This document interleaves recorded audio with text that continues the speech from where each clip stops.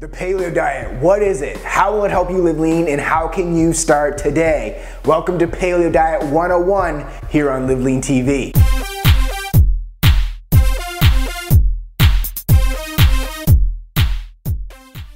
Thanks for tuning in, Live Lean Nation. You know me, I'm Brad Gouthro, the #1 expert on living lean 365 days a year, and my goal for this video is to simplify the paleo diet phenomenon for you in 5 minutes or less. So research shows the paleo diet is one of the most effective lifestyles for fat loss and overall health, and it can prevent diseases that are overwhelming the westernized population. So what is the paleo diet? Well, the word diet just has so many short-term misconceptions tied to it, so I prefer to call paleo a lifetime way of eating. People who follow a paleo way of eating are simply trying to eat as similar as possible to our genetic heritage as hunter-gatherers. So the following motto describes the paleo diet best: if it doesn't fly, swim, walk, or isn't green, don't eat it. So the foods that should be making up all or the majority of your meals include beef, poultry, fish, eggs, nuts, seeds, and fibrous vegetables. In other words, one ingredient foods. By no surprise, this means the candy bars, the chips, the crackers, the donuts, they're out.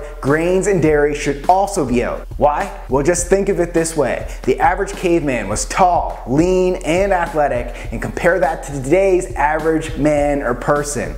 Overweight, out of shape, on the verge of numerous diseases. The change in nutrition has had a huge impact on this. We've moved from eating plants and animals to eating products filled with refined grains and sugar. And remember, our genes are 99% the same as our caveman ancestors, yet grains were never a part of their diet. And since the agricultural revolution about 10,000 years ago, our bodies have never adjusted to the influx of grains that we throw at it every single day. In grains, they contain gluten, they contain lectins that are shown to cause unhealthy hormonal fat storing responses and digestive tract issues in our body. And unlike the conventional wisdom you always hear, the body does not require a large amount of carbohydrates for energy. In fact, when there is an absence of carbs in your system, your body will burn stored fat as its primary energy source. So you can still eat carbohydrates, but they should mainly come from fibrous vegetables like fruit and sweet potatoes. So typically after 14 days of following the paleo diet, you'll stop having sugar cravings and the energy crashes associated with it. And the same goes for dairy.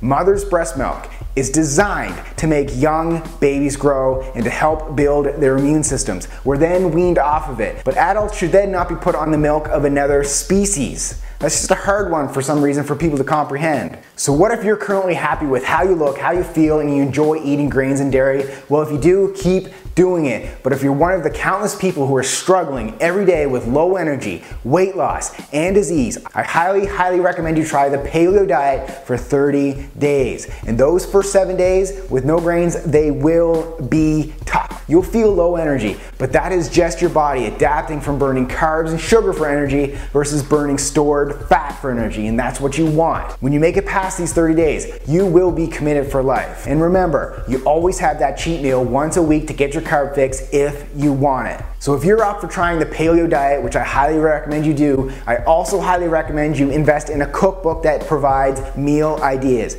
My Eat Clean Live Lean cookbook includes over 200 quick, healthy, easy, affordable, and delicious meals that are paleo approved for meals and snacks, and you'll also have the option of an 8-week meal plan using the recipes from my cookbook. We'll be back on Monday, Live Leaners, with another episode. You guys are awesome. Keep living lean, and we'll see you at the next episode. And on this episode, I'm going to talk to you about the good quality protein versus the bad quality protein and why high quality protein sources